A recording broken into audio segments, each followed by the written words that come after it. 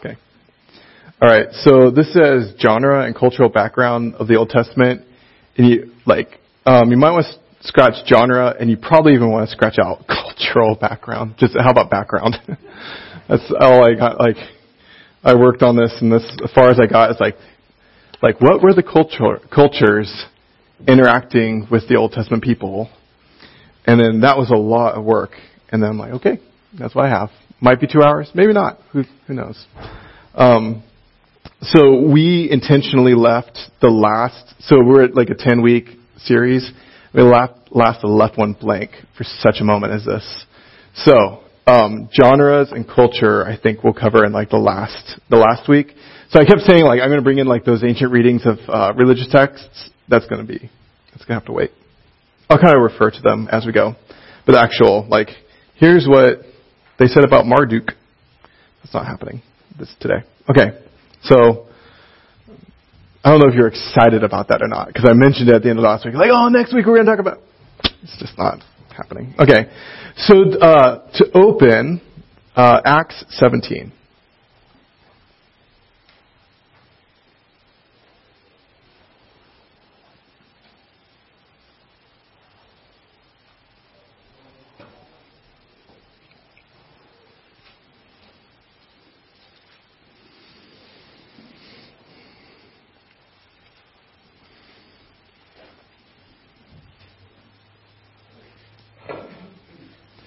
So this is kind of a famous passage, I think among Christians at least. So this is Paul. He's in Athens, and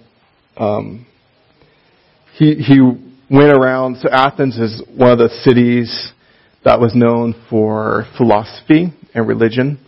And he went around and he saw all these idols, and there's the idol to the unknown God. And he says, "Oh, you want to know about this God you don't know about? Let me tell you." So picking up in verse 22. So Paul, standing in the midst of the Areopagus, said, "Men of Athens, I perceive that in every way you are very religious. For as I passed along and observed the objects of your worship, I found also an altar with this inscription, 'To the unknown God.' What therefore you worship as unknown, this I proclaim to you. The God, who made the world and everything in it, being Lord of heaven and earth, does not live in temples made by man, nor is he served by human hands as though he needed anything, since he himself gives to all mankind life and breath and everything.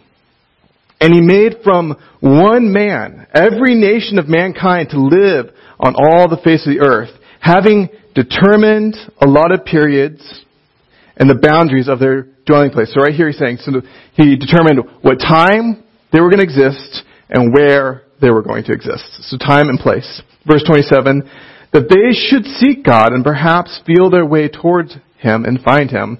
Yet He is actually not far from each one of us, for, quote, "In Him we live, move, and have our being," as even some of your own poets have said, and, quote, "For we are indeed His offspring." Being then God's offspring, we ought not to think that the divine being is like gold or silver or stone, an image formed by art in the imagination of man. The times of ignorance God overlooked, but now He commands all people everywhere to repent, because He has fixed a day on which He will judge the world in righteousness by a man whom He has appointed, and of this He has given His assurance to all by raising Him from the dead. Now when they heard of the resurrection of the dead, some mocked, but others said, "We will hear you again about this." So Paul went out from their midst, but some men joined him and believed, among whom were Dionysius the Areopagite and the woman named Damaris and others with them. And this is like a theme, in Acts. Everything's going fine until you say Jesus rose from the dead, and they're like, "What?" And that's when there's a problem. We're all fine with this. Because, they believed that they were these God men on the earth. They thought Caesar was some type of deity. But he's like, no, this guy's he's qualitatively different. He died and rose again. And they're like, oh, okay, wait a second. This is ridiculous. This can't be true. And I also in this, when he's saying to his unknown God, So in their minds, they have like kind of the structure. Here's what the gods are. They have like these characteristics. They live in the heavens. They kind of interact with mankind when they're fickle enough to do so. You often have to coerce the gods to do things that you want. So you have to make them happy, give them food, all these things. And he says, well, let me tell you about this, this other this other deity you just don't happen to know about. And then like the way he describes is so different from everything they ever thought a god was. Like, he rules all of heaven and all of earth. They're like, whoa, whoa, whoa, whoa. Like, no God rules all the heavens nor all the earth. And he's talking about this one God. So he's like totally busting their system apart with this description. But one of the kind of the key points here is that, and then this God made every nation. Every nation that we talk about today was made by God, for God. Like, everything exists for His glory. And we'll see some verses about that. Everything existed for His glory. And then He determined the time and the place of their dwelling. That they should seek God, though that does not happen. They did not seek God in that way. So perhaps they might feel towards Him, yet He is actually not far from us. So in Him we live, move, and have our being. Okay, so the Old Testament was written like in a culture, and there's history going on. There's like armies moving this way, armies moving that way, and one nation taking over another nation, and these things intersect with the Old Testament. And you get glimpses of that, like new king, that king, this army.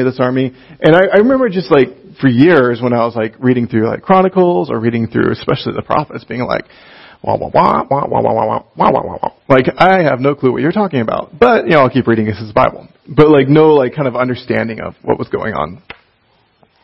And so at some point, I'm like, you know what? If I can keep reading this book over and over again, I better figure out, like, who these people are and what's going on. And so the first thing that I ever did that I thought was really helpful is I read what was called, like, a chronological reading plan.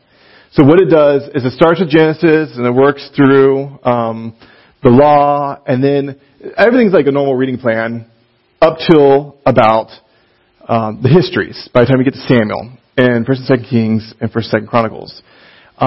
So you read some of it and they'll stop and then go to the prophet who's talking to that time. So like, so if Isaiah gets mentioned, it's like, okay, and then here's Isaiah's prophecy. And then kind of works its way out that way. And I thought it was really interesting because all of a sudden you're reading like these kind of big statements. Like, here's the big statement about what's happening with this king who fought this king. Oh, and by the way, and then you go to the prophet, and the prophet starts talking to the society and the culture saying, this is how you're behaving. This is what you've done wrong. And so like, Kings kind of gives us the big picture, and then the prophets kind of give us the small picture. Like, what were the attitudes and the heart of the people that they were talking to? Because sometimes you can so they just put up a couple altars in town. Like, what's the big deal? And you've trampled the poor under your foot, and you have summer homes and winter homes, but there's people dying of hunger next door to you. Like, these are problems. And so you getting that picture together is really helpful to understand, like, the society. So I say here, ways to get an overview of the culture and social background on the first page. So the first one, read the Bible chronologically. And you can pretty much Google Bible chronological reading, and bing, you'll get 500 hits, all of which are pretty much dead on. The second thing is read through the Bible with a study Bible that focuses particularly on those details. So Joanne Farnsworth one day came up to me and she says, I'm looking for a Bible that has tells me about the people groups and what was happening. So basically the question I had probably 5 years before she asked me this. And between the point when I had started trying to figure this stuff out and she asked me, they had published the ESV Study Bible, 2008. It's thick. It's this is not one you take to church. This is when you leave. Yeah, leave at home. It's yuck, this big. Okay. But I remember reading it, especially when I was getting seminary training, going, oh my goodness, this is it. This is exactly what they're trying to teach me, but just with prettier pictures and easier words. And so I was like, okay, so Joanne, you should try this one. And she goes, okay, do they have it in giant print? I'm like, I'm sure they do. So she got it, and she came back a year later, I love that study Bible. It tells me everything. So I put it here. So the 2008 ESV Study Bible is the best I found, and Joanne Farnsworth gives her 2 thumbs up too. And then the other thing would be read through the book of the Bible with a commentary, and not even like a big thick one. Like there's like two styles of commentaries. There's the commentary that's like one commentary for the book, and they're thick, and they're hard reading. Or there's like these general ones where like it's like, one for the whole Old Testament. And so I remember just one time saying, okay, Jeremiah, me and you, let's do this. And so I would like read a chapter of Jeremiah. I'd read the commentary saying, okay, here's what was going on. And then I'd go and read Jeremiah again. I'm like, oh, I see. And that was really helpful. But it actually took a long time. So that's why I think I'm giving these to you in like what takes the least amount of time, the most amount of time. So reading the Bible chronologically, you should be reading your Bible anyways, so that takes the least amount of time. And then reading it with a study Bible, which means you stop and read the notes, that take a little more time. Reading through the commentary is a commitment. And then read a book on said topic. So if you're into extra reading, read books on that, especially ones that deal with archaeology. And I could probably have some recommendations for that if you were so interested. Okay. All right, so the major people groups of the ancient Near East. So that's the area. So I have a map right there, which is kind of okay.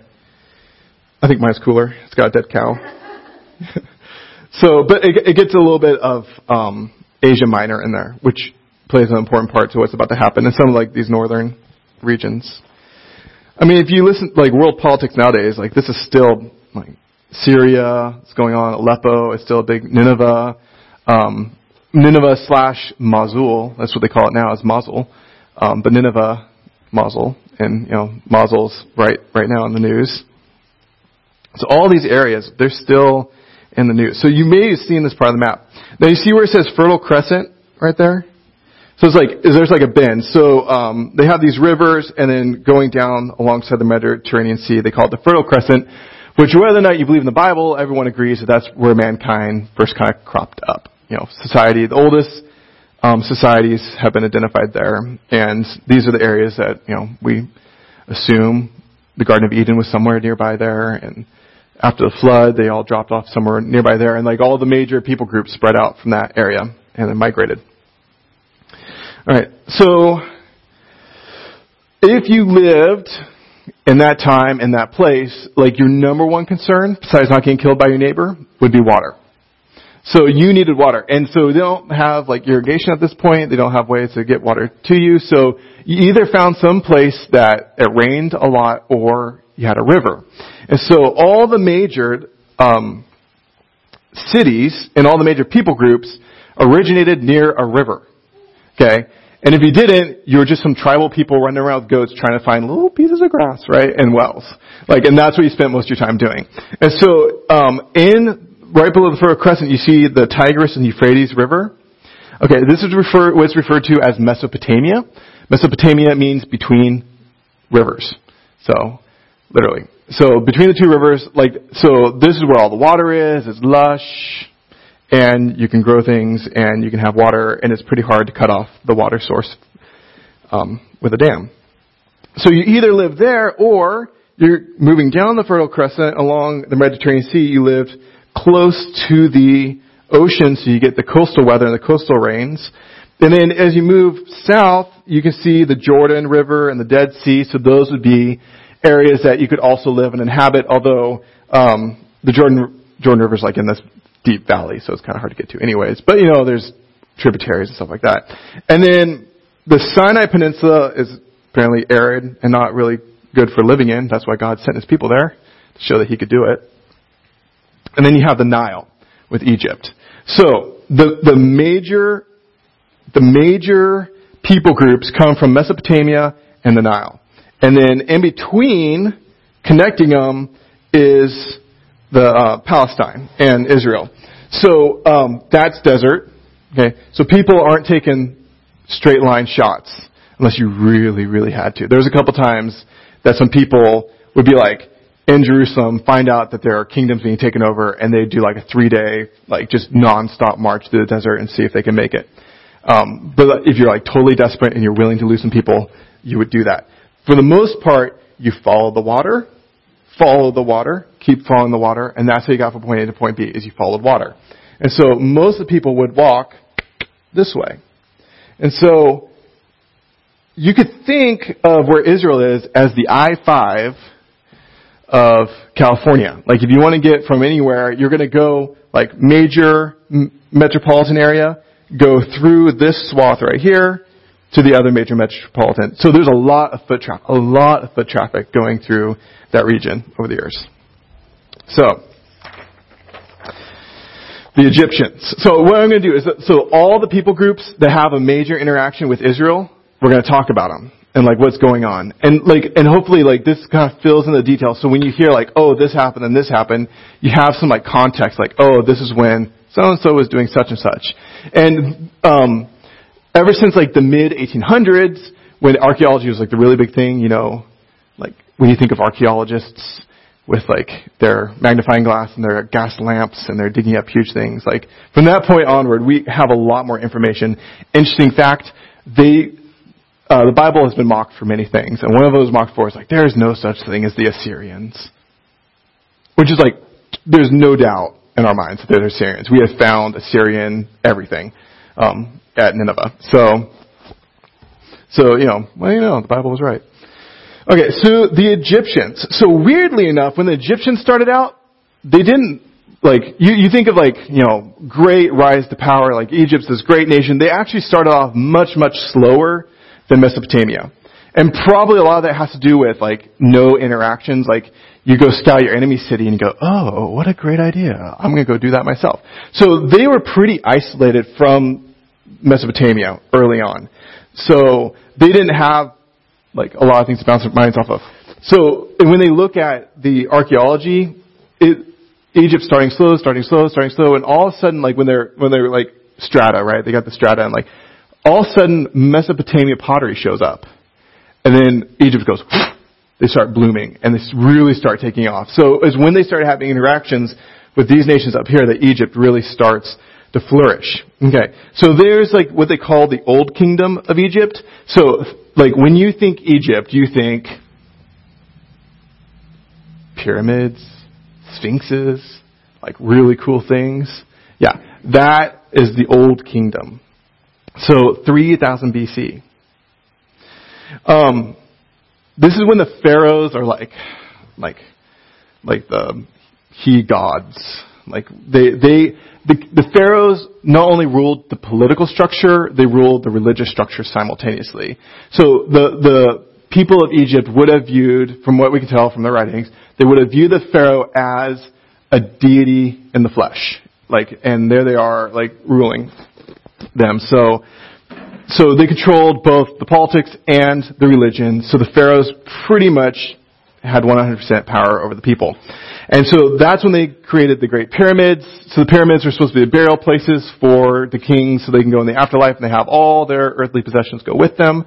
And so they made these huge pyramids and put themselves in it and then buried their slaves with them so they could have slaves when they're in heaven too. Hooray. So do note, so remember that when Egypt was having that big brouhaha in Cairo, a couple, like, in the Arab Spring, a couple of years back, and there was that Facebook meme, like, dear Egyptians, please be nice to the pyramids, we're not going to rebuild them. Sincerely, Israel. Yeah, because, like, okay, Israel did not build the pyramids. Like, these things were well established for centuries before the Israelites showed up and became slaves. And so, who built the pyramids? Well, if the pharaoh's like the king and the religious dude, like pretty much like all his people are his slaves. And so the Nile, one of the interesting things about the Nile is the Nile would flood and then it would like unflood. And when it unfloods, it's like, oh, fertile ground, plant, and they'd harvest. But then when it flooded, there's nothing to do. So what they did, apparently, we think, built pyramids.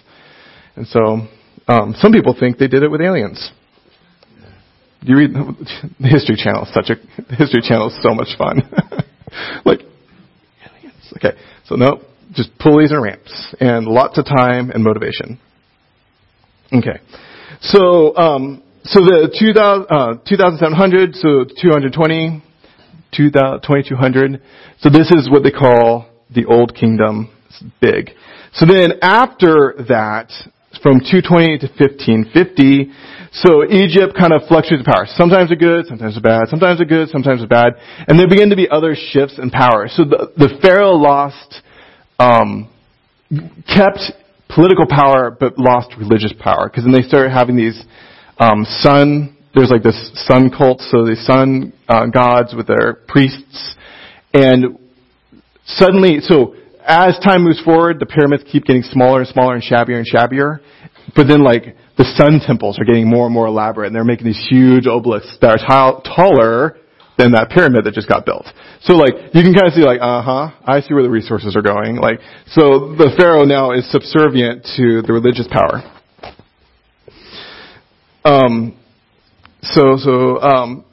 So rise, fall. And so they say probably about the time that Abraham shows up to Egypt's doing okay. I mean, it's doing good compared to like all its neighbors. Yeah, it's got an army, it's flourishing. They've got the Nile, they got crops. They don't have to live off of goats and goat's milk and rainwaters, and they're doing okay. And no one's ever tried to come and conquer them. They have some pressure from below. So like the Nubia was a nation below them that kind of would push on them a little bit, but it was never really a huge deal. Sometime after the Old Kingdom and before what I call the Hyksos, there was a civil war where the north and south split up between Egypt, and so that kind of north-south split never was completely rectified, but they got along mostly. Okay, so Abraham shows up. There's kind of this north-south split, but Egypt's doing fine. Okay, and then during Abraham's life, there's this really interesting moment where they're called Hyksos, and they're foreign rulers. And the Hyksos people, they were, from what they can tell from the names of like the recorded names of some of these people, they had what they refer to as Semitic names. So they came from like Canaan. So somehow these Canaanites came into Egypt, got involved in politics, and somehow became Pharaoh. Like somewhere in there, it's not entirely clear like how that happened, but we do know one thing: they came in the Bronze Age, and they came in with chariots and composite bows and bronze swords, which totally get them the, no pun intended, edge up in any battles. Okay, so they come in with like better war equipment, and so Hyksos in Egyptian apparently means foreigner. So they were ruled by the sequence of pharaohs who were not natively Egyptian. They were natively from probably Canaan. So really interesting, because when Joseph is sold into slavery, he's sold to a pharaoh who's a Hyksos. The pharaoh is like a foreign power that rules over them, generous, but then the Egyptians aren't that thrilled with them being there. And so Joseph, Canaanite, he flourishes, he rises in rank. So the story in Genesis where God saves the world through Egyptians' abundance. And then, towards the end, Joseph has his two kids, Ephraim and Manasseh, and he names them, Jewish names. He doesn't name them Egyptian names. So he's like, I'm maintaining my Jewish identity, FYI, just in case you think I'm an Egyptian. And by the way, I really don't want to live in Egypt. I'd rather live in this land called Goshen. So it's this flat, lots of grass, goats happy, place to live. Okay, so then there was a king. So the north-south had like these power dynamics. And so the Hyksos let there be like pharaohs, these like little subservient kings below them. And one of these subservient kings like amasses an army, marches north, and kicks the Hyksos ruling family out of Egypt. They say kicked out. I kind of thought he would kill them off, but apparently he just kicked them out. Okay, so that guy's name is Ahmose. So the Hyksos, they ruled for 100 years. They had the puppet pharaohs, and this dude named Ahmose says, all right, enough is enough. He marches up from the south, kicks them out, so now he has control of the north and south. Okay. Interestingly, Exodus 1 verse 8. Now a new king arose in Egypt who did not know Joseph. And they track it to Ahmose. So this guy who kicks out the Hyksos ruling class and says, hey, okay, we're going back to native rulers. We're not going to have these Canaanite rulers. That's the one that they track to the time when Moses was born. So imagine what's going on here. So Canaanite family came, into Egypt, grew in power, took over our government. They kick him out. Meanwhile, in Goshen, Canaanite family growing in power. Yeah. And like, has no, like, past history says, like, we think these people are good. So Amos is likely one that the whole thing with, like, let's thin them out, let's kill their babies. That would be the Pharaoh. So, Moses escapes the slaughter. He's raised in Amos's courts. So probably the first third of his life, 20 to 30 years, he would have been in this Pharaoh's court. When Amos dies, his son, you think, would be in power, but the aunt takes over. And so the aunt's kind of, so either she, like, uses this guy as, like little puppet dude. Apparently she, like, cross-dresses and wears a fake beard and, like, tries to play Pharaoh. And so either it was the son or the aunt controlling the son, or the aunt acting like dude that, like, Moses had issues with and had to flee. So at that point when he's out, it's the one after Amos. Okay, this aunt has a son who, while she or, like, this other guy are kind of reigning, which he really isn't, but she is. There's this kid up with an army, so he's a prince, and he's got these generals, and he's marching into Canaan because, you know, the Hyksos, who are Canaanite, don't like him anymore. And pretty much after that Hyksos thing, like, Egypt doesn't get along very well with many other foreign powers, you can imagine. And so they march up into Canaan, and this prince is like this, like a really arrogant kid, and he really is a kid. And, like, so there's this one place where there are these three paths, three valleys to go through. And this is up actually in Israel. There's, like, three valleys you can take. You can go the coastal, mid, or, like, on the other side. And he, like, wants to go on this one path, and his generals say, no, let's go on this other path. I say, okay, well, let's do divination and see what the gods want us to do. And so they rip open a cat, look at the guts, and say, they want us to go this way. He goes, not feeling it. Can you do it again? So they rip open another cat. Say, the guts say to go this way. He goes, still not feeling it. And so they, like, rip open a third cat, and it says, go the way the prince wants. He goes, let's go. Like, and then they go, and he was right. Like, he just happened to be right. So this kid's, like, super successful, and he writes, like, these really, like, extravagant self-descriptions of himself, and, like, in the Egyptian hieroglyphs, about how the breath of Ra was in me. Like, he saw himself as the favored one of the gods, because he just, like, come up with these brilliant strategies, pull them off, and, like, win the fight. Like, I told you. Like, so basically, he can outwit the gods. Like, the gods tell me to do this, but I want to go this way. The gods bless me. The gods are with me. So he comes back home and rules next. And he's the Pharaoh that God has a showdown with. So think about it. This kid thinks he's the tough stuff. He thinks he's the one that the gods favor. Then Moses shows up and says, let my people go. And he goes, do what? God says, no. Like, let my people go. Like, and this guy's, like, having nothing of it because he thinks he is all that. And so there's that verse in Exodus 9:16. God says, for this reason I raised you up, that I might demonstrate my power. You who thought you were so lucky, like you had all these great ideas. No, I let you be successful. I let you be victorious. So you be this great king that would oppose me, and I'd be able to demonstrate my power. And so when the plagues come, all right, you've heard this, like, so the Egyptians had all the gods, and systematically God says, oh, sun god, huh? Block out the sun. Oh, the Nile, and the Nile gods, huh? I'll turn the Nile to blood. Oh, the gnats, gone. Like, working all the way down to get to that last one. The firstborn son. And, Pharaoh as God? That too.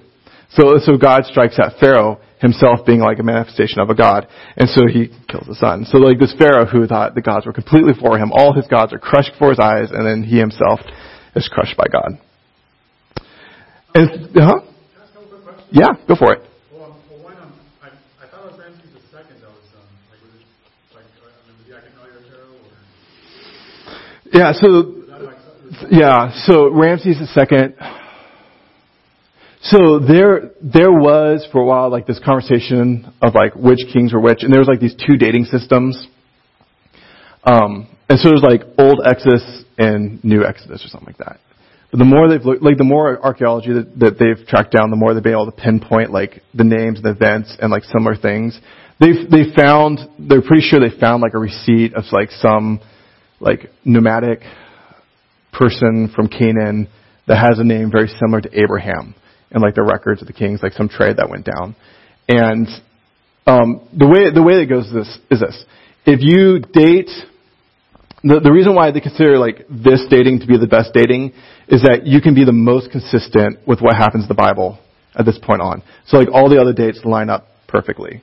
If you do it with like Ramses II, then you have to like make all these adjustments up in these like during the kings and stuff like that. And they've never been able to work it out. So that's why they attach it to Thutmose III. Yeah. And then my other question was, what did Israelites actually build? Like, what were they doing? Was that? Yeah, who knows? Not the pyramids. Not the pyramids. Yeah. I mean, yeah. It's so funny because like everybody's like knowledge of the Egyptians like from the Ten Commandments, right? And like Yul Brynner and all that. Like so, all these things like get in the way. So. I don't know anything. You didn't give them straw for bricks. So. Yeah. Yeah. So I guess I should say, like from this point out, Egypt's kind of one of the ones like, okay, is it these series of kings or like that series of kings? This one is the one that makes everything from this point on kind of line up the best. And so that's why they're running with it. Okay. So the Egyptians, after this point, play a very small role until Babylon. So they kind of just like hunker down and we leave it. Okay. So then, meanwhile, up in Mesopotamia, of the Chaldeans. Who's up there? My man Abraham, right? Or Abram at this point. Okay. So the Chaldeans. The Chaldeans did not actually have a lot. They did not enjoy this really huge reign. They apparently like had like this really solid kind of like mini empire for a little bit, and then the Babylonians kind of kicked them out a little bit. But there was this time that when Abraham was there, that was this great and mighty city, great metropolis, hustle and bustle, and you see the picture there. It's a ziggurat. So, and it's still there. That's standing. You can go walk on it if you want. And so, like, this is where their temple. So their temple would be built on top of that. So you have all these walkways to the top, and then they put a temple there. So you're sitting at and you can look this direction, and behold, your great ziggurat with your temple kind of looking down upon you. And if you wanted, like in the terms of marketplaces, apparently all the marketing would happen around the ziggurat. So your life revolved around like this pagan temple worship. In Joshua, the mentions that Abraham's father was polytheistic, that he worshipped many gods. Was Abraham polytheistic? Well, he may have been at one point, probably was at some point.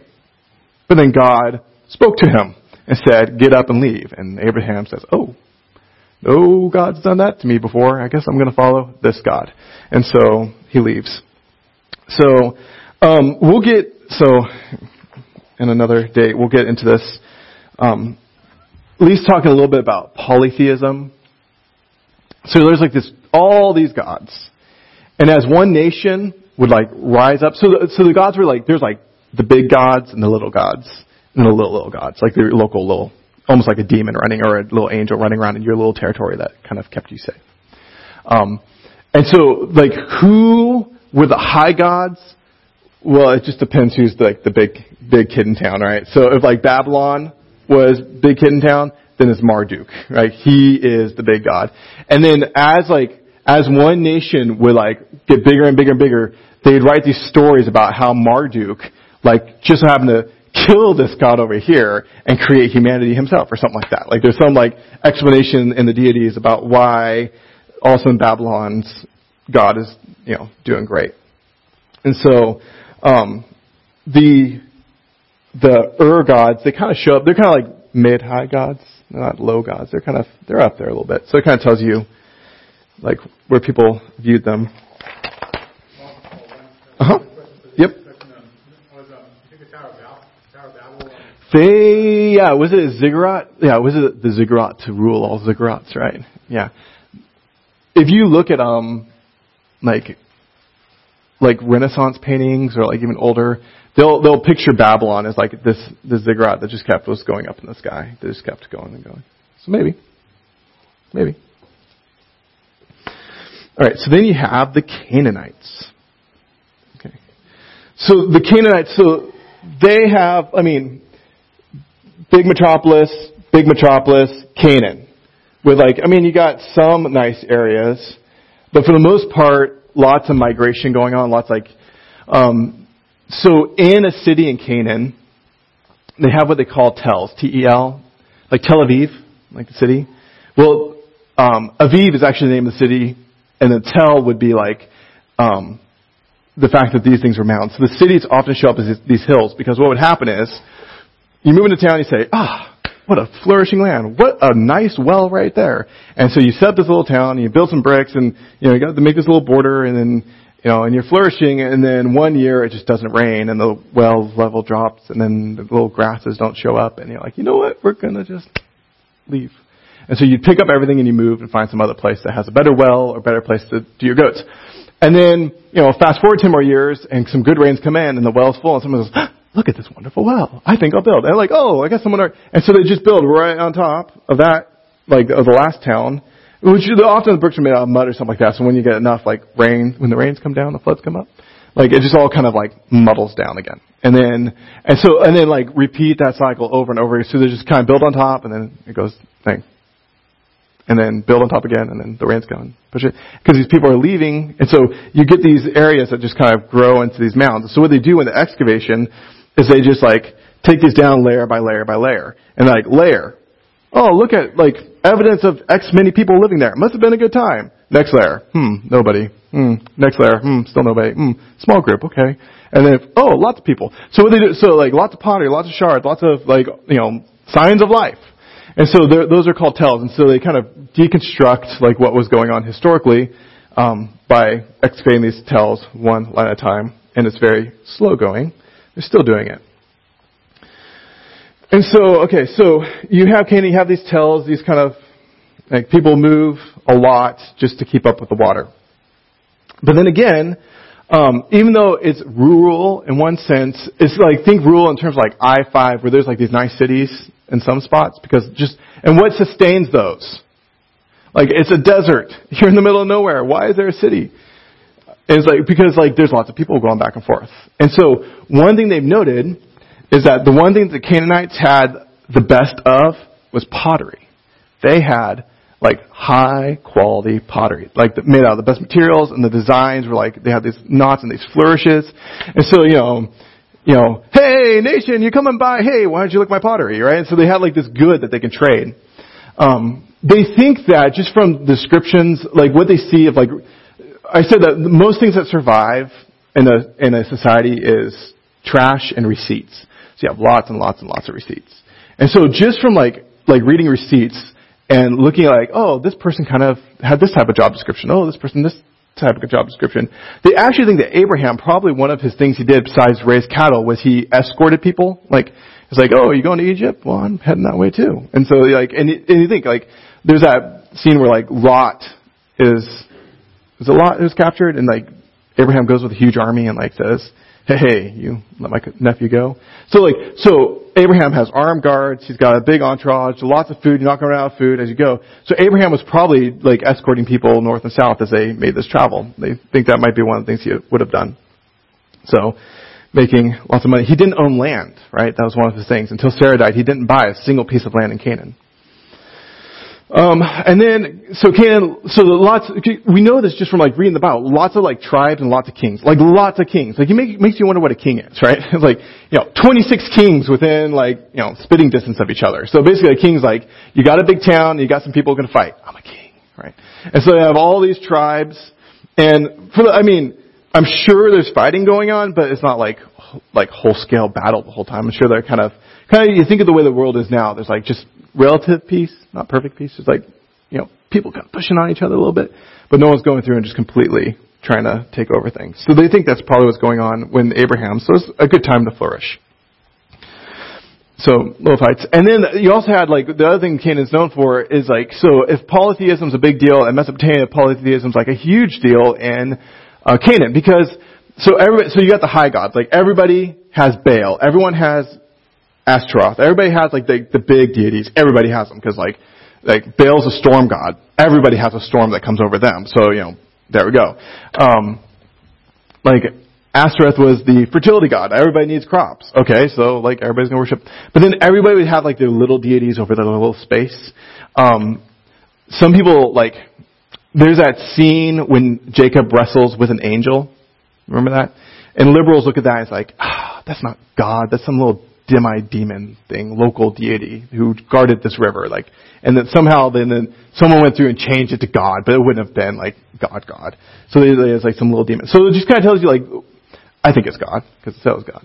But this whole idea that there's like these little demons like kind of running around this little sphere, and so it's all about like this.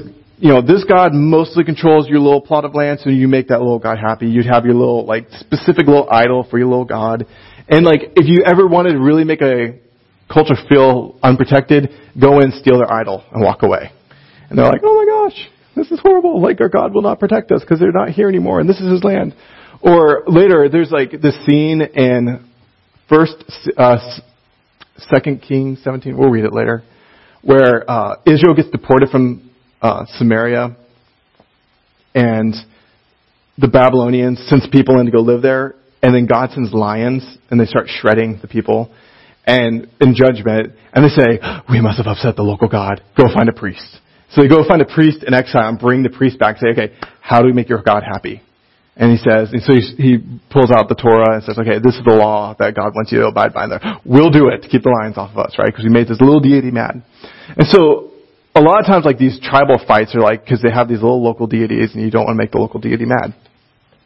So there were lots and lots and lots and lots of them in Canaan. Yeah, and then I say, like, what happened when worshiping these gods? Kind of hard to tell. Like, we know on the bad end, like, so Baal,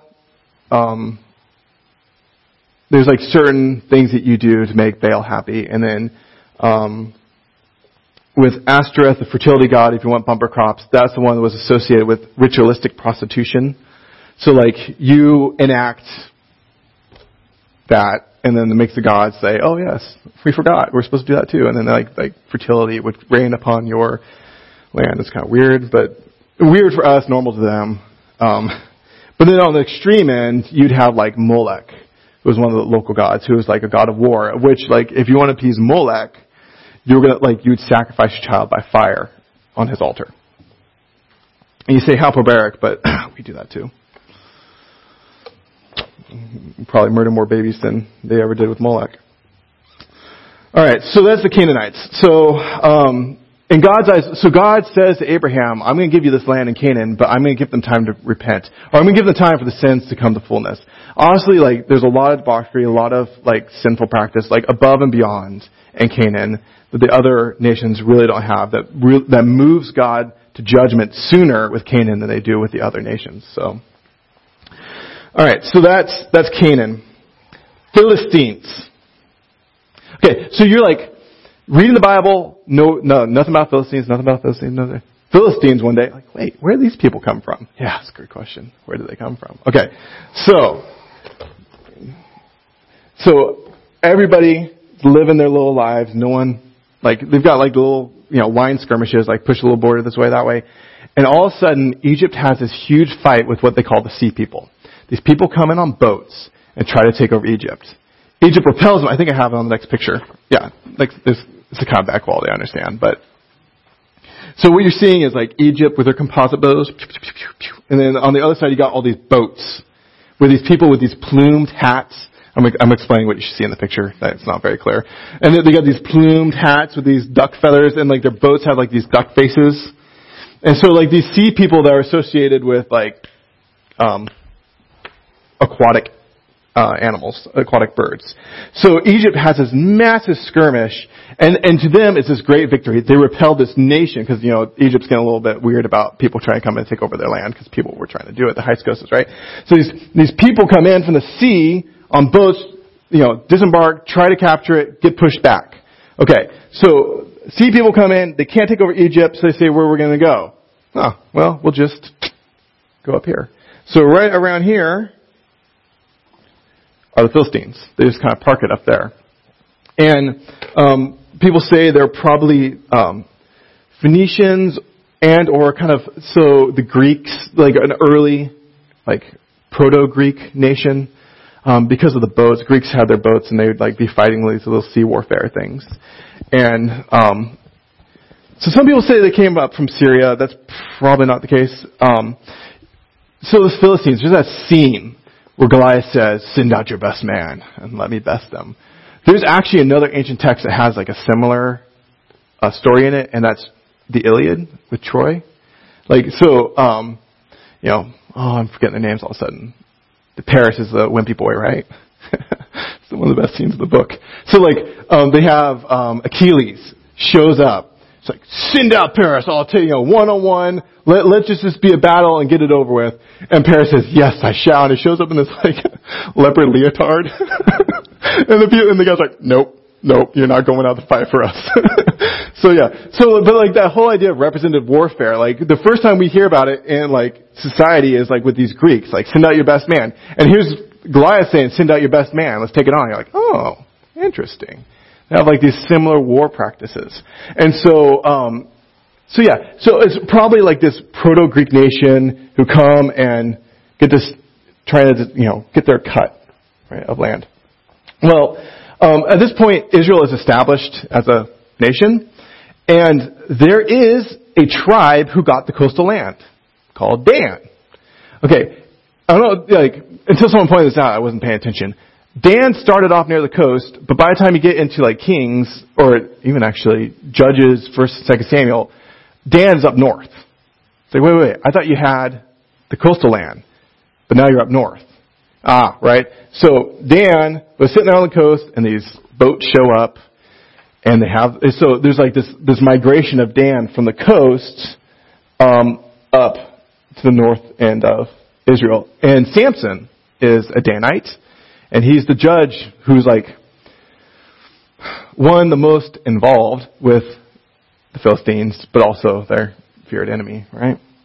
So that happens. And then in the book of Judges, I have this halfway down the sheet here. It says, in the Song of Deborah. So remember Deborah and Barak. So, no judge would rise up to fight the Philistines. And so Deborah says, "Okay, well, we're going to go do this." And so then she trusts in the Lord to deliver his people. And so after their fight, there's the Song of Deborah. And in Judges 5, she kind of goes "Where were you? And where were you? And where were you?" Pointing out all the tribes who didn't want to get involved. Because at this point, Israel's states, not a nation. There's no king ruling them all. They have their own little sovereign little space. And it's where was Ephraim? Where was Manasseh? Why, Moab? Why didn't you guys come over to help out? And so she says so it says, Gilead stayed beyond the Jordan, and Dan, why did he stay with the ships? And so they're here's Gilead. So the architect said, one of the things, that Dan was, getting on ships and trucking up here and then walking over to transplant themselves right there. That's one of the things that archaeologists have tracked down. So the Philistines were displacing the land, and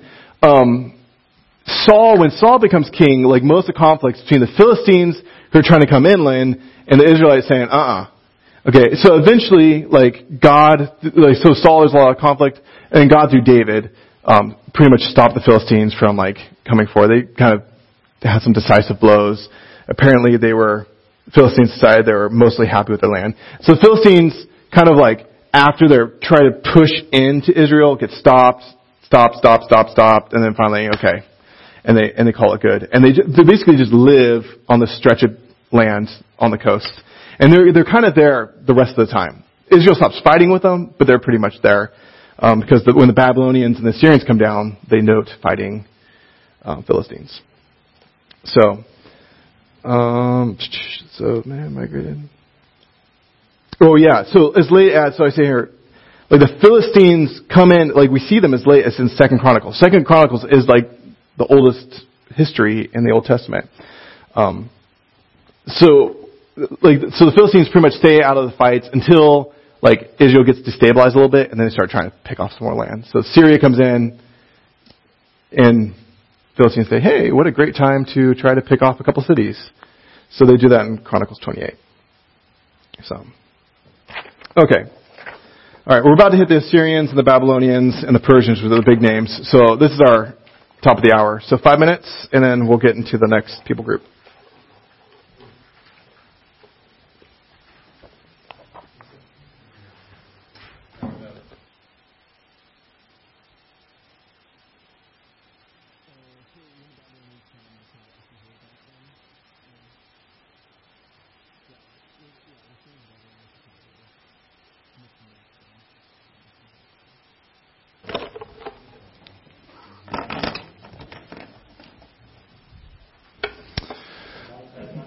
Mike's on, yeah. How far away was it known that there were people living on the planet at this time? You know, why are you laughing? So the question is how? Well, we're studying this. Yes. We already have somebody coming over here in the boat. Okay? Yes. Do we know if there was anybody in the Americas or, Oh. you know, If there was, I don't know. Well, I think probably at this point. We're getting there. Because I think if the people walked over the ice bridge, it's a little bit hard. Because it's hard because our dating system and their dating system are a little bit different.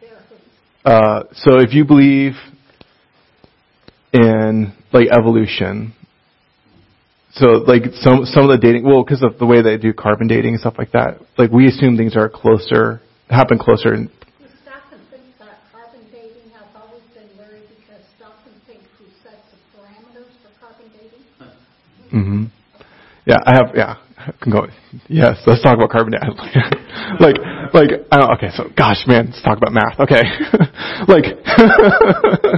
yeah, there is a massively huge assumption going on that I cannot go there. Yeah, so like some of it is like how old were things happening when things happened. So this stuff like everybody's pretty much in agreement on because you got records. So like up in Norway, there's no signs that the Norwegians brought their pots and stuff down. I have no clue. No clue. Yep. I plead the fifth. Okay. So, the Assyrians. So at this point, it's like skirmish. Like the only like real attempt for like massively taking over any chunk of land was the failed attempt of the Philistines, right? Or the Phoenicians, probably. Okay, so no one ever tries to create an empire where they take over everything because first of all, who wants that headache? Right? Trying to get like all these people groups to like obey you. But the first people who tried and were successful was Assyria. So Assyria, capital is Nineveh. Okay. Now, so this is Assyria. I've always wondered why the names are similar, but yeah. So Assyria and Syria are two different places. And Syria never really becomes that huge. Assyria becomes like gargantuan. And so Syria. Okay, so this is where like there's two reasons why this part feels really dense and thick. First of all, their names are huge. So like Ashurnasirpal, like okay, Tiglath-Pileser, Shalmaneser the third. Like the names are gargantuan. Okay, that's the first reason. The second reason is because things get so intertwined with what's going on in the book in the Bible. So like these kings are having a very real effect on events that are happening in the Bible. So like at this point we can talk about Philistines and broad, but we don't care which king followed which king because the Philistines, they didn't really play a huge role in what was going on. But for the Syrians, like which king followed which king is really helpful because it tells us like what was going on as, you know, Judah and Jerusalem are involved in these events. So the first thing to kind of keep a note, so the Syrians don't show up until after there's a split between Israel and Judah. So after Solomon, you have Rehoboam, who was, Solomon probably overworked his people. Rehoboam said, I'm going to work even harder than my dad. And they said, toodles, we're going. So they split up into two groups. And then, so there's Jeroboam, and then I think one or two kings down, there's this king, Omri, who's the father of Ahab. Okay. Now, interestingly, the Bible has very little to say about Omri. Just like, brought in false gods, who cares? Right? Just, yeah, bad man. He's known, but he's probably, the two things he's probably most known for in the Bible, he has a son named Ahab, and he set up his son with Ahab with this lady called Jezebel. Like, that's what he's known for. But interestingly, Omri is probably one of the greatest kings of Israel. So right now I'm going to say Israel and Judah. So Judah's south, Israel's north. So Omri, like from what we can tell from records of other nations, like Omri was kind of like a big deal. He's like a big king, and God's not impressed. But archaeology, he did a lot to like, he built armies, and he built a capital in Samaria with like big walls and fortresses. So Omri's this big deal. And Assyria, so let's gotta start getting these names down now, okay. So during Omri's reign, the Syrian king Ashurnasirpal began a formal conquest, thinking like, I need money. How can I get money? Oh, let me go stomp on Syria. So he pushes into Syria, does pretty good. So now, their theory goes like this. They show up at your door and say, we're gonna fight. You say, I don't want to fight. And they say, pay us money. Or you say, forget it, let's fight. And then you fight, and then you completely devastate the town, try to kill everybody, make it as brutal and bloody and torturous as possible, so that when you show up the next town, you say, you want to fight? Yeah, and so you say, pay to say no, or fight. Okay, so he pushes into Syria, and it was okay. I mean, he got that far, which was pretty good for the day. But then he conquers up to about here, and they say he sends raiding parties kind of down, not in formal, hey, let's go take some, just what's going on down there? And so he comes down, and suddenly on Assyria's radar is Omri's land. King Omri is wow, what a nice looking capital you have. So in the back of Assyria's mind is this country called Omri's land, which we know as Syria.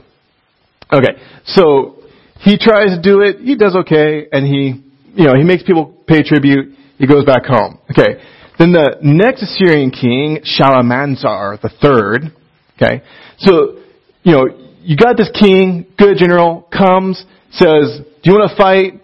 No? Okay, then you're going to pay me tribute, pay tribute, and then news comes to you that said king died, and you're like, I'm not paying tribute anymore. Okay, so then, his son, Shalmaneser III, has to go reestablish tribute, saying nope, same armies, same skill set. So Shalmaneser comes in, and he's a little bit more successful than his dad. He gets to Syria, but he gets blocked by a coalition of 26 kings. And in Assyrian records, he's got a list of who the kings were. He's keeping a record. Assyrians are nothing other, if you remember from nothing else besides conquering, it's they take fastidious records and they're boring records. They're never really, wordy. When the Greeks come along, they tell these great tales, the Spartans at Thermopylae, and they have these great stories. But the Syrians so-and-so showed up, and I killed so-and-so. But whenever they want to tell you kind of the details, they draw them on their walls.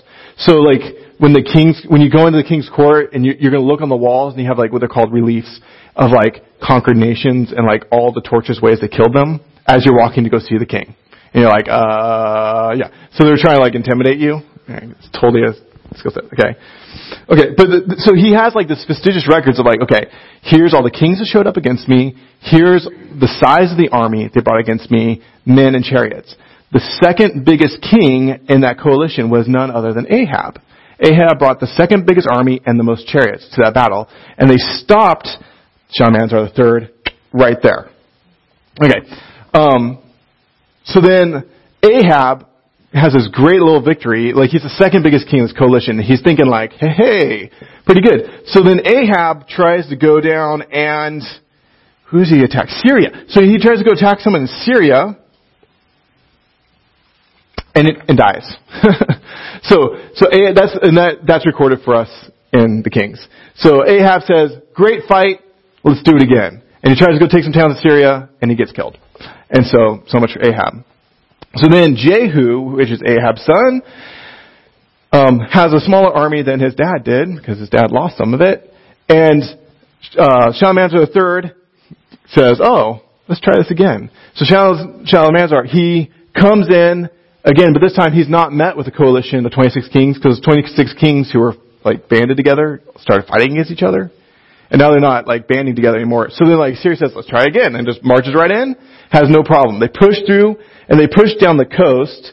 So they make some contact with Jerusalem at this point, and Judah, but not a whole lot. They basically say, do you want to fight? Israel says, no, have some money. It's okay, see you later. Okay, so that's kind of the first major interactions with Assyria with Israel. I have a quick question. Yep. Is this the same Jehu that Israel killed? Yeah. Same Jehu. Oh, was that? Did he have a different mother, or was that actually his? Was that his mother? That'd really be that's a good question. Chances are probably not. Yeah, because the kings had lots of wives and lots of kids, right? Yeah. Go look in the Kings again. You could probably read it, yeah. Yeah, so Shalmaneser III comes down and Jehu just pays for non-conflict. And so he says, yep, we'll pay you tribute. Yeah, Ted. Oh, that's at 26. I think he brought 26,000 men. That's where the number came from. Or something like that. Thank you. Okay, so, good question. This price, so it's like hefty but not huge. At this point, they pay a nice sum but not a huge exorbitant sum. But when things get closer and closer, they start paying more and more. So this is just like, I don't want to come, like, I really don't want to come marching in eastward. And Jehu said, not a problem, let me send you some tribute. So, and the Syrians recorded how much they gave. Yeah. Okay. So the money, was it interchangeable for all these places? So money in the form of goblets and, it was more like silver and gold and goblets and, shields and like just, trading goods. Yeah. Okay. So then Shalmaneser III, he does better than anybody has done, but then he like kind of disappears. And so at this point, everybody assumes Assyria threat had been abated. So, they try a few times, they don't really pull off a great campaign. Okay, and then like they hear nothing from Assyria. Okay, so meanwhile, Assyria is really busy with things going up in like their neck of the woods. So they stop like dealing with like these conquests. And so everybody's like, okay, no problem. Okay. And around this time is like when God starts saying judgment, like, you're going to be judged, you're going to be judged. Like there's a nation coming from the north. And I'm like, what, Assyria? Okay, because they thought like Assyria had dished out the best it could serve. But enter Tiglath-Pileser III. Okay, so Tiglath-Pileser III did what, like, he actually pulled it off. Tiglath-Pileser, he actually comes in and he conquers all the way down to Egypt, from Mesopotamia to Egypt. Okay, and Tiglath-Pileser, he's the one who's like, so he's the one who's definitely known for being brutal. Like a lot of it goes without saying, but like men, women, children. Like if you decide to fight with him instead of paying him, he'll come in and then and then just release with like torture scene after torture scene after torture scene, and then like he just like cut the head off the king and take it to his court, and the king's head would be sitting next to him, and all these other things. So, like Assyria's got this like really violent vibe to them. Oh, in that relative time of peace before Tiglath-Pileser, that's when Jonah goes up to Nineveh, by the way. So they had come in, caused all this havoc, and God goes up to them and says, "You want to repent? Like, I'll give you the chance." And you can see why Jonah is like, do you understand who you're asking to let repent? And so there's a time of repentance in Nineveh, and then apparently they got over it. All right. So one of the things about Tiglath-Pileser is that Judah and Israel, so you got these two nations, they had like two different foreign policies about how to deal with Assyria. So Israel wanted to fight, which you can understand why they want to fight. They're the ones closest to Assyria. So they asked Judah, "Hey, do you want to join together and fight Assyria?" And Judah's like, "We're paying. Like, we're not going to fight these people. Why would we do that?" So Israel says, "Let's fight." Judah says, "Let's pay them." So Israel attacks Judah. Sure, like what a great response. Okay, so they start fighting with each other. Okay, so then Judah asks, get this. So they're like, Judah says, "Hey Assyria, can you help us because we want to pay you?" So why don't you? So Judah asks Assyria for help, and they strip the temple. The temple to do this. So they start that's when the temple starts losing some of its grandeur. It's like, we have these beautiful silver shields. Would you like them? Why don't you come and take out Israel? So Tiglath-Pileser dies. And so one of the things that they would Assyria is the first group to start doing is they would they conquer, because their eyes on conquering lots and lots of land, it's really hard. You have to leave some type of structure in place. So they do two things. They would, first of all, scare you, legitimately, And the second thing they do is they deport like royal people and then set up their own king. So so sometimes it'd be like, who's the ruling family? Okay, we're going to kill you, and then the rest of you, we're going to send you up to Nineveh. See you later. Never come back. And then, second cousin, do you want to be king? Like, and you feel like now you've second cousin feel like you owe Assyria, great, because you had no chance of being the king, and now you're the king. You're like, hey, that's great. So I'm going to side with Assyria. And so then they can march on and conquer the next land. So they just put some like kind of tertiary person in charge. Okay, so they did that. Okay. So Tiglath-Pileser dies. And then all these states that he set up are paying tribute, so the vassal states, so they think the same thing can't happen twice. Wrong. Shalmaneser the fifth, and then you might, if you know anything about this time of history, Sargon the second. So you got Tiglath-Pileser the third. Like, no one's going to pull this off twice. There's no way you're pulling this off twice. And Sargon says, yes, we can. So Sargon the second, so Shalmaneser the fifth, he starts the conquest into Israel, but somewhere Shalmaneser the fifth disappears, and Sargon the second, his younger brother, ends up being the guy who actually conquers Israel. And he shows up at Samaria, because that's their capital. He shows up to Samaria as one of the vassal states that was not interested in paying up, and he conquered them. So, no. So the description in 2 Kings 17, like, so, why did this happen?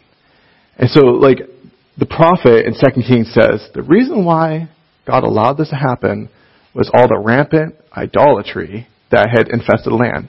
So one of the things that God had set up Israel to be, so they're on the I-5, right? And they were going to be kind of, as it were, like a light to the world. Nation passes by, and they see this monotheistic religion. So if Israel had been up here, they'd have at that corner of the world, they probably wouldn't have had a whole lot of access to the other ones, or you'd just be another fighting state. So instead, they're on the kind of like this freeway. No one really wants to like set up a huge kingdom in the freeway. And so people are walking by, and you get to share like, we follow Yahweh, and Yahweh is this great God. But Israel, instead of doing that, said, oh, nice God, I'll take it. Nice God, I'll take it. And they just like every nation that came walking by, like, oh, I like your God too. No, they took everybody's gods. And all the nations looking at them like, you're ridiculous. Like, you got Canaanite gods, you got Assyrian gods, you got Egyptian gods, you got do you have any fidelity to your God at all? Like, you're apparently any God that shows up, you'll take it. So, like, that was Israel's big thing. So God says, okay, like, if you're going to behave like the other nations, I'll treat you like the other nations. And he warned them, and he kicked them out of the land. This guy what you were saying, like, it's kind of interesting history. So, like, even at the beginning, like when they first split up, like they were worried about like this, becoming part of Judah, like so they set up 2 golden calves. Right, calves, right? Yeah. Like, you would think. They say so there's a north calf and a south calf, and where the calf was looking at south, you could see the Temple Mount from like line of sight. You could see like the peak in the distance. Like, you just have to go to that peak and walk down, and you'd be at the temple. But they would stop right there, worship the calf, Yahweh, and then So at this point, Assyria comes in and takes out Israel and has a massive deportation. Like, just all of them. Sends them everywhere. Like, you people obviously are not going to be compliant. So we're just going to spread you out over all these nations, be our slaves, live, whatever. And so then they bring their own people, or maybe some other deportees, could be both, right? And send some other people to go live. And so they take over, like the city of Samaria, take over the lands, take over. So they're like, oh, nice place, we'll take it.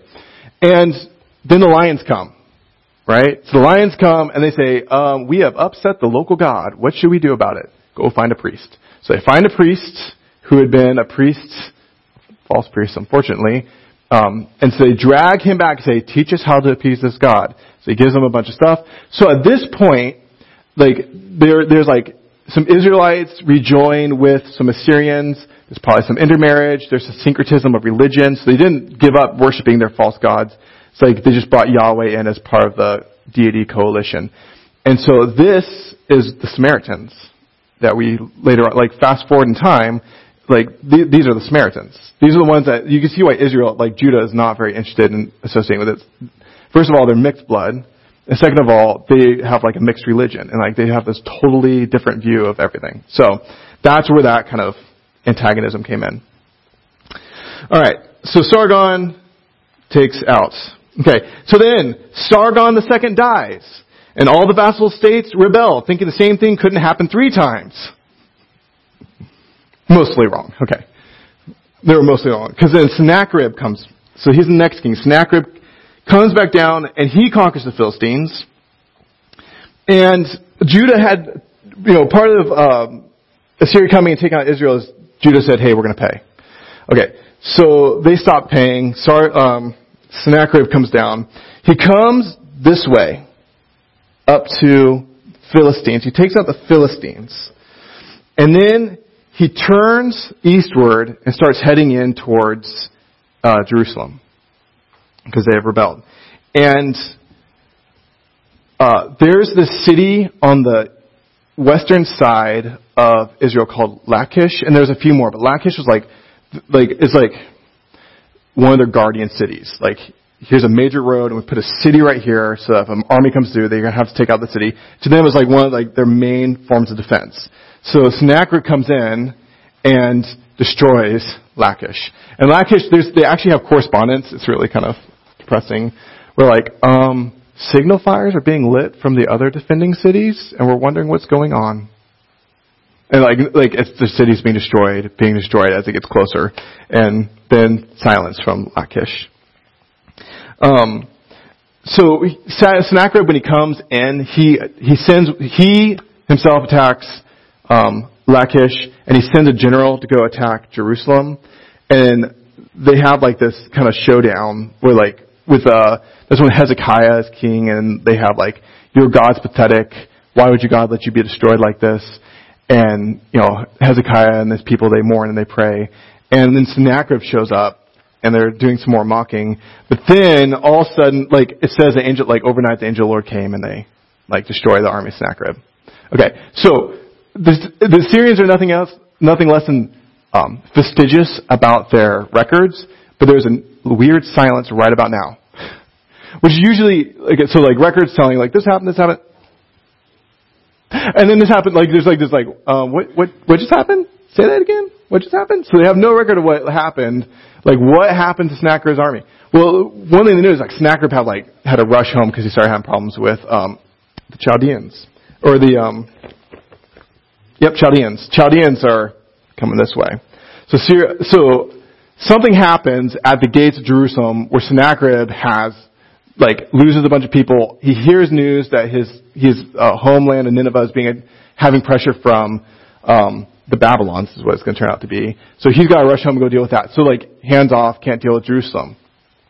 So interestingly, Judah said there, yay, God saved us. And then the Chaldeans, they heard so Sennacherib was at the gates of your city, suddenly destroyed, and now you are and they're back home. So they send an envoy to Jerusalem saying, hey, we're fighting the Assyrians. And Judah says, oh, yeah. And there's probably some guys how that happens? We have a great God. We're really a great God. Why don't you tell us about him? And so Hezekiah's let me show you our temple. And shows off all the wealth of the temple. And God tells Hezekiah, that was pride. You shouldn't have done that. Okay? Because now all of a sudden, the envoys go back, and guess what they have on their minds? So after Assyria, there's really rich nations down south. Got it. So they don't forget what they saw. Okay, so then Assyria has to go back and deal with this fight. That's when Manasseh shows up. Manasseh's that not cool king who sacrificed the kids to Moloch, but repented. And I think so.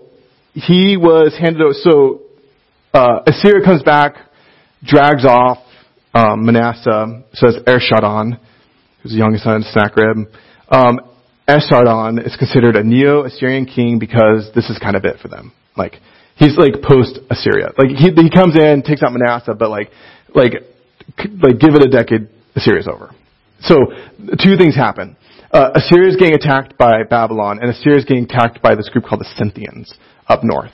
So they got pressure from they lose a bunch of land in the north, they lose a bunch of land in the south, And then eventually the Babylonians just come knocking on the door and take it over.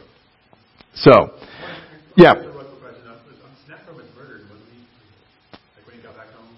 Yes. He was murdered. By his son. His youngest son, Esarhaddon. Bummer. All right. Yeah, okay, good. So we mentioned all this. Okay, so the Babylonians then. Okay, so Syria's like, done. Okay, so then enter the Babylonians. So, now, you figure, okay, Assyria, like, is the first nation, like, just take over and create an empire and get lots of money from it. So then, like, another nation says, what a great idea. Okay, so that was Babylon, kind of rival city down on the Euphrates. So, Babylon conquers Assyria. Okay, while he's conquering Assyria, there's a time of peace, and there's Josiah. Remember Josiah's reform in the Kings? So he's the one who finds the temple and he revives. There's a scene that's kind of weird. Josiah goes into what used to be Israel, goes to Bethel, where all the false worship is going on, and like tears down the calf, picks up the bones of the prophets and burns it, desecrates in fulfillment of one of God's prophecies. Like, wait, why does Josiah can just walk up into Israel and go do this? It's because the Syrians aren't there monitoring everything. The Syrians are losing their fight. So Josiah has they're able to flourish. He's got some free reign. Okay. And so all's quiet on the northern front, not western front. All's quiet on the northern front. But Babylon takes out Nineveh and starts marching in towards Syria. And Egypt decides, you know what? We're kind of sick of this. So Egypt, for one of the first times in this whole story, they actually march an army. They pick up an army and they're going to go meet Babylon up here.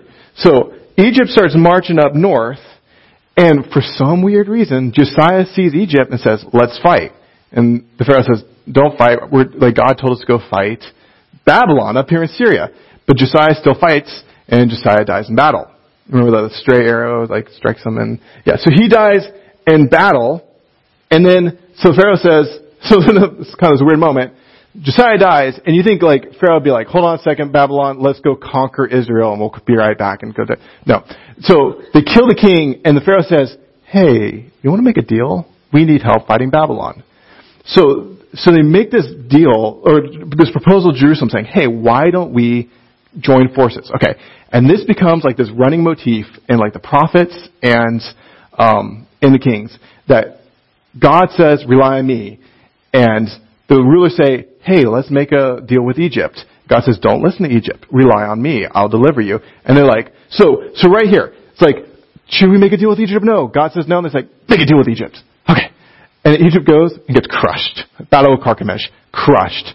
Okay. Babylon goes, do what? You made a what with who? So Babylon now sees Jerusalem as their enemy. So Nebuchadnezzar, who is this king who's winning this battle. So Nebuchadnezzar comes down, shows up at the door of Jerusalem. All right. So he does the extract tribute. So it's do you want to fight? Maybe a little fighting. You know what? We're not going to do this. So he extracts tribute, demands loyalty from Judah, and then at this point, Judah is not the main concern. So Nebuchadnezzar's coming down, knocks on the door, and said, hey, you're causing problems. I'm going to set up my vassal king. You can pay me tribute. We're good. Judah says, we're good. And Nebuchadnezzar marches down to Egypt. He's going to conquer Egypt, and he fails. And then Judah goes, we rebel too, because they think Egypt's going to win. So Nebuchadnezzar, he's marching back home, with his failed attempt to conquer Egypt. And on his way home, he stops at Jerusalem, who just rebelled against him. So timing's everything. You should rebel after the army passes you. That's when you rebel. They probably thought they'd get they do this pincer movement and get Nebuchadnezzar's trapped between them. So let's do it, Egypt. And Egypt's not into it. So, bad move. So he shows up at Jerusalem, and this is when he conquers it for the first time. So he conquers it. he deports a large coalition. So this is when Daniel gets deported, Shadrach and Meshach and Abednego, and Ezekiel gets deported. So he sends a huge group of them back to Babylon. And then he leaves some secondary, tertiary people in charge over there. So this is so now you have this split prophetic ministry. You got Ezekiel up here, you got Jeremiah down here. Now, they're nations apart. God gives them kind of similar messages. Don't go to Egypt. Don't rely on Egypt. So he's saying it up here, Jeremiah's saying it down here. Interestingly, Ezekiel, the first in chapter 1, it's the glory of the Lord leaves the temple. So God's glory, which always rests in the temple, was he's sitting on the Euphrates, and behold, this chariot comes with all his glory. He's like, the glory of the Lord? What's it doing over here? God says, I left my temple. And he's like, why did you leave your temple? And he goes and then God gives him a vision of what's going on in the temple. And the high priest and all these people are involved in all these pagan practices. And God's like, I'm not going to stay in my temple if they got all these pagan practices going on. So they have so there's those, so Nebuchadnezzar splits them up and you have these two ministries going on. So when you read Jeremiah, you're reading about what's happening down here in Jerusalem. When you read Ezekiel, you're talking about what's happening up here in Babylon. Read Daniel, it's what's going up here in Babylon at this point. Yep. How far away in distance, like miles of walking distance? So when these people are coming all the way from Assyria down to Egypt? Five. I was trying to remember, Nehemiah, he was looking at I think it was 500 miles. 500 miles? But you go up and around. Yeah. Probably takes. So my question is, if Egypt's doing its own thing down here, why don't they even want to get involved in this mess up there, where the price is so good of all the gold and silver that they have to leave semi-peace down Egypt? Oh, Egypt? Yeah. Well, because I think the ambition of Babylon is clear. Oh, but eventually they're... It's really obvious that they want to take over, create a huge empire. So, one of the things is, who gets to become the king of kings? Is one of their, And so the one who he ends up feeling like he did it and calling himself the king of kings is Cyrus. It's I did it, I am now the king of kings, right? So, so it's obvious that they want, the one who really did it was Alexander the Great for a little bit. And then the one who's really going to do it for real is going to be Jesus, right? He's going to be the king of kings. So, nice try. Alright, so he splits them up. Now, you would think, so at this point, you think Israel should have learned its lesson, okay? But then, don't ally with Egypt, don't rely on Egypt. The vassal king who's left here decides they're going to side with Egypt again, okay? Because now, Nebuchadnezzar's up here. So they break away from Nebuchadnezzar and ally themselves with Egypt. You think they learned, but they didn't. So Nebuchadnezzar picks up his army, walks back, and this is the big raising. This is when he goes in and he destroys. He tears down the temple to the bottom, burns everything, deports as many people as they can, leaves he doesn't leave tertiary rulers in charge. He says, hey, poor dude sitting on the corner, you're king. Basically the way, oh, you beggar, you get that person's land. He gives it to the poor people. Okay, so there was a small coalition. So he sets up a little governor of this guy I'm governor, right? It's so he's now in charge of all that he surveys, right? And there was some tertiary rulers that had escaped, and then 2 months later they show back up, they murder the governor. And all the people in Israel are going are you kidding me? Why did you just kill the governor? Because now they're pretty sure Nebuchadnezzar's going to come back again. So then they have this conversation. You see it one of the chapters in Jeremiah is what should we do? And Jeremiah says, God will protect you, stay in Jerusalem. And some people, we should go to Egypt. And they're we're going to Egypt. So the remaining group of them freaked out that Nebuchadnezzar's coming back yet again, pick up, and they actually drag Jeremiah with them. That's a bummer, because he did not want to go. So they dragged themselves down to Egypt. So that's how there ended up being a remnant of Jews in Egypt. It's because they were fearful, and they wouldn't rely on God again. And my mom was telling me this morning that she's reading, out of Egypt I called my son. So like the thing when Jesus goes to Egypt and comes back representing Jesus who stands where he should be. Like he's what Israel should have been. Like he doesn't stay in Egypt, he comes back to Israel, something like that. That's kind of interesting. Okay. So Nebuchadnezzar, the great man. Now, he obviously has that insanity thing, right? Where he goes crazy. This is like one of my favorite, like right now, considering what's going on with everything in politics in the world. This to me, this chapter in Daniel, to me is like one of the most fascinating ones. So Daniel 4. So, obviously Nebuchadnezzar's had some interactions with Yahweh. That much is clear. And he's kind of understanding it. And Daniel chapter 4 verse 28. Or 29. At the end of 12 months, Nebuchadnezzar was walking on the roof of the royal palace in Babylon, and the king answered and said, so it sounds like there's a conversation, is not this great Babylon, which I have built by my mighty power as a royal residence and for the glory of my majesty? I built it, and it's for my glory. Yeah, and while the words were still in the king's mouth, there fell a voice from heaven, O King Nebuchadnezzar, to you it is spoken, the kingdom is departed from you, and you shall be driven among men, and your dwelling shall be with the beasts of the field, and you shall be made to eat grass like an ox. 7 periods of time shall pass over you until you know, for the Most High rules the kingdoms of men and gives it to whom he will. Immediately the word was fulfilled against Nebuchadnezzar. He was driven from among men and ate grass like an ox, and his body was wet with the dew of heaven, till his hair grew as long as eagle's feathers, and his nails were like birds' claws. And at the end of the days, first person here, so Nebuchadnezzar's writing, and this is not written in Hebrew. This is written in Aramaic. So it even changes language. At the end of the days, I, Nebuchadnezzar, lifted my eyes to heaven, and my reason returned to me. And I blessed the Most High, and praised and honored him who lives forever. For his dominion is an everlasting dominion. His kingdom endures from generation to generation. All the inhabitants of the earth are counted as nothing. And he does according to his will among the hosts of heaven, and among the inhabitants of the earth. And none can stay his hand or say to him, what have you done? So at the same time, my reason returned to me, and for the glory of my kingdom, my majesty and splendor returned to me. My counselors and my lords sought me, and I was established in my kingdom, and still more greatness was added to me. Added? I think he's learned a lesson. It was added to him. Now I, Nebuchadnezzar, praise and extol and honor the King of heaven, for his works are right, his ways are just, and those who walk in pride he is able to humble.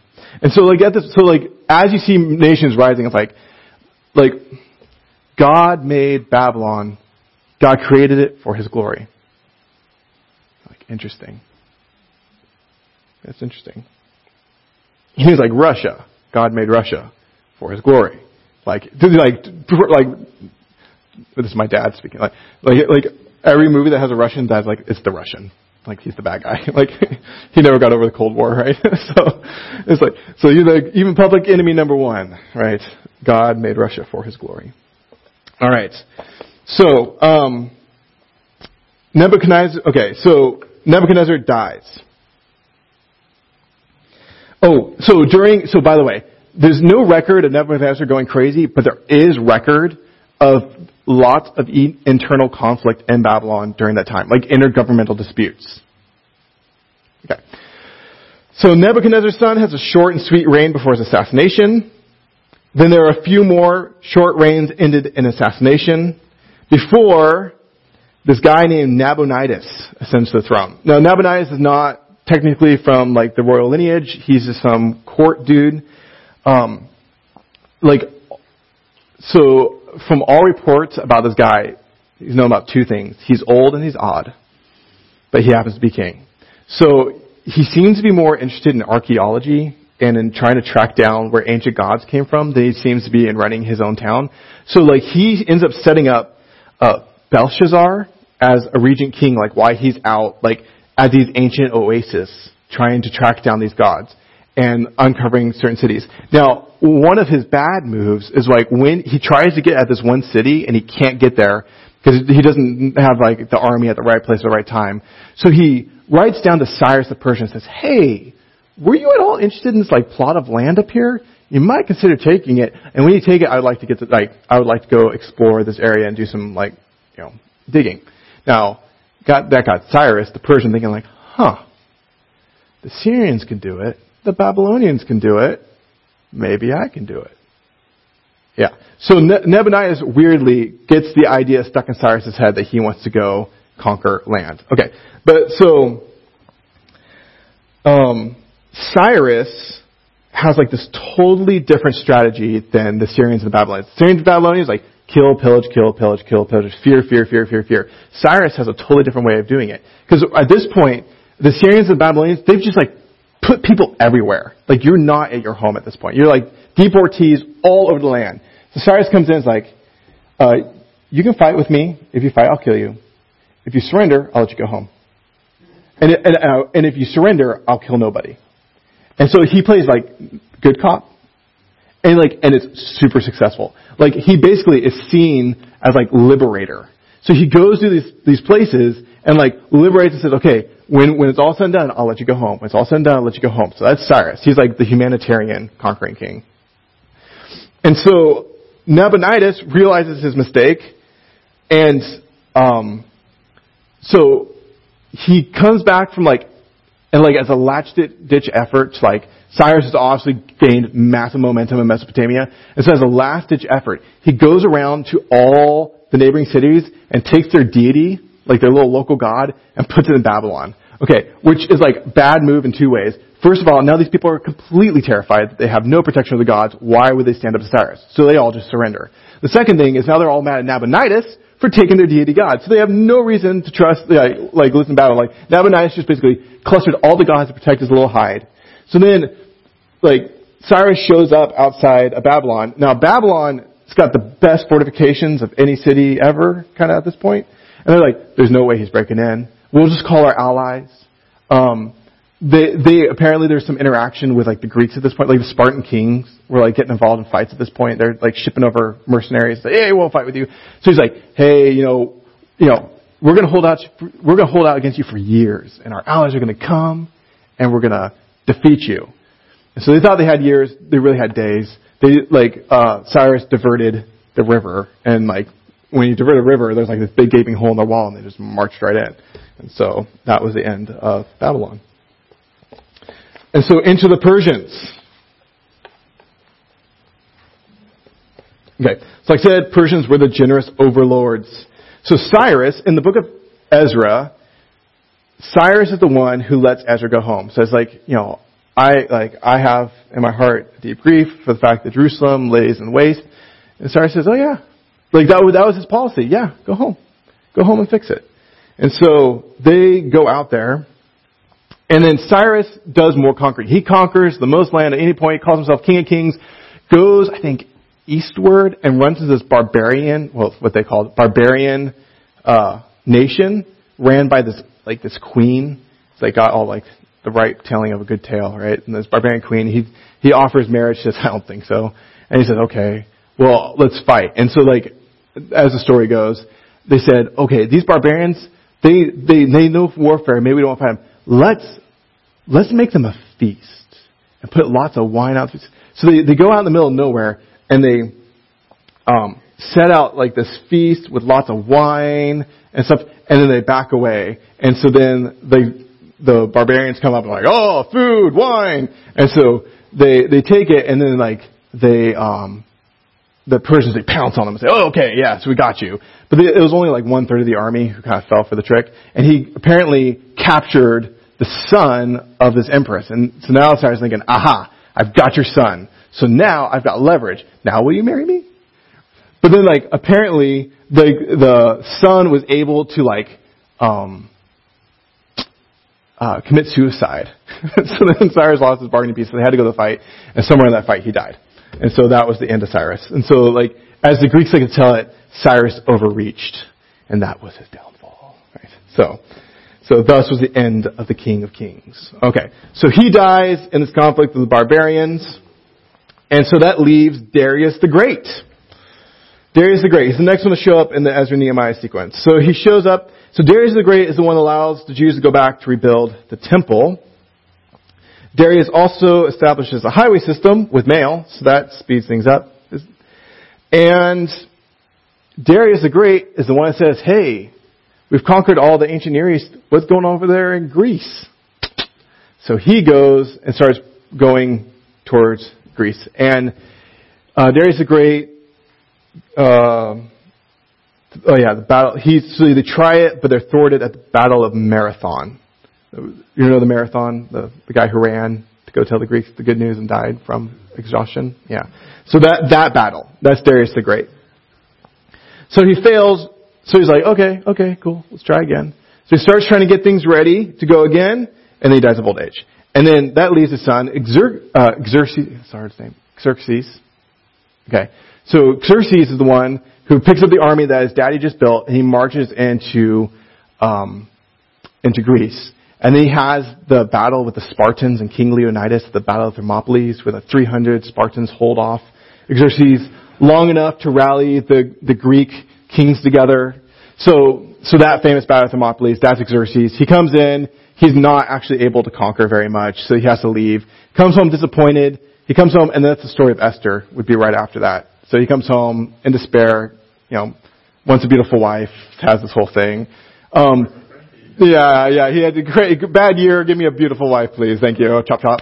And so, but in there, remember, there's an assassination attempt against him, and Mordecai uncovers it. And then, which leads to the fact that Mordecai ends up being high in the court, and he's able to have influence over Esther, and the people are saved. Okay, apparently God was not very concerned with Xerxes making it, because 15, 20 years later, he got assassinated. The moral of the story of Esther is God protects his people, not the foreign kings who take beautiful wives. So, I have a quick question about Darius the Great. Was that the same one? That same Darius as Daniel, or was that different? Yep, that's the Darius. Yep, none other. So Xerxes, so he gets killed in an assassination. So who knows what happened to Esther after that point, right? History does not say. So that leaves Artaxerxes, who's now king. And Artaxerxes is the one that allows Ezra and Nehemiah to finish the rebuilding of the temple because it stagnated. And then they came back and they had the moral reforms too. Okay. And Artaxerxes, so this is the last king at the Old Testament. Okay. So the last Persian king, that we involved. So Chronicles, everything. So we're at Malachi. We're over. Okay. So then, Artaxerxes the first has his reign. Maybe there's one other Persian king. But the Greeks are over it. I said, if the Syrians can do it, and the Babylonians can do it, and the Persians can do it, then we can do it too, right? So then Alexander the Great shows up. Alexander the Great comes marching into town, takes everything that the Persians had plus more because they have. So Darius set up the road system. Alexander says, "Thank you. Yeah, nice road. I'll use it." And so Alexander's the one who makes everybody start speaking Greek so they can all start communicating with each other as well. Alexander, he's successful. He dies young, and he leaves there's two generals. And it's a question of who he left in charge, but I don't think they cared. So there's the General Ptolemy and the General Seleucid. And so they immediately split the land in two, where the Ptolemies took Egypt and kind of the bottom half of the kingdom, and the Seleucids, they took the top half of the kingdom. So let's see, right about here. And then they start having this fight. So it goes like this. Ptolemies win for a little bit. Seleucids win for a little bit. Ptolemies win for a little bit. Seleucids win for a little bit. And you can see who's caught in the middle? Poor Jerusalem, right? Yeah, so poor Jerusalem. So Jerusalem's just getting conquered by a new king every time they push the boundaries a little bit. And during this time, so different things happen, uprisings. They have, what's that bad king's name? The one that slaughtered pigs on the temple? Yeah, Antiochus, right? Who said, the problem is we're not being faithful to the Greek gods. So these false gods like Yahweh, that's a problem. The reason why we're losing the battle is because of these false gods. So he's okay, Jerusalem, shape up. You can't have your own gods anymore. Your temple is now being confiscated to be the temple of Zeus. And that caused lots of problems for him because Israel just went into full-scale panic mode because you don't take over a temple like that. And so they have battles. And then so Seleucids, Ptolemies having this fight. And meanwhile, if the Syrians could do it, the Babylonians can do it, if the Persians can do it, the Greeks can do it, then by golly, the Romans can do it. So then like the Roman powers start coming into play. And so around this time, a couple major shifts happen. So first of all, like Cleopatra and all that, Ptolemy's make some bad like alliances. But like right when things are like coming, like when things start crumbling for these powers and Rome starts marching in, there's this one Edomite who just makes all the right bets. And like he kind of allies himself with Cleopatra for a little bit, but kind of allies himself over here with the Caesar. What's the first Caesar's name? Caesar Augustus. He's the first one. So the first Caesar, he plays his cards just right. His name was Herod the Great. So when it all came tumbling down, and the Caesar's going, well, I don't want any Seleucids in control, and I don't want any Ptolemies in control. Who am I going to leave in control of Jerusalem? Herod's like, so that's how Herod gets into power. And the problem in the minds of the people, like who were trying to push off foreign powers the whole time, and Herod becomes king of Israel. Well, Herod is an Edomite. Not cool, right? Because Edomites. And Edom used to be over here. It gets displaced. It's Edomia now when you go in the New Testament. So they had that shift. And Herod has some sons, and Herod dies, but we're in the New Testament now, so like Herod dies, and there's like, but one of the funny things is like, Herod dies, and the sons go to court saying, the land's mine, the land's mine. He's like, who are you guys?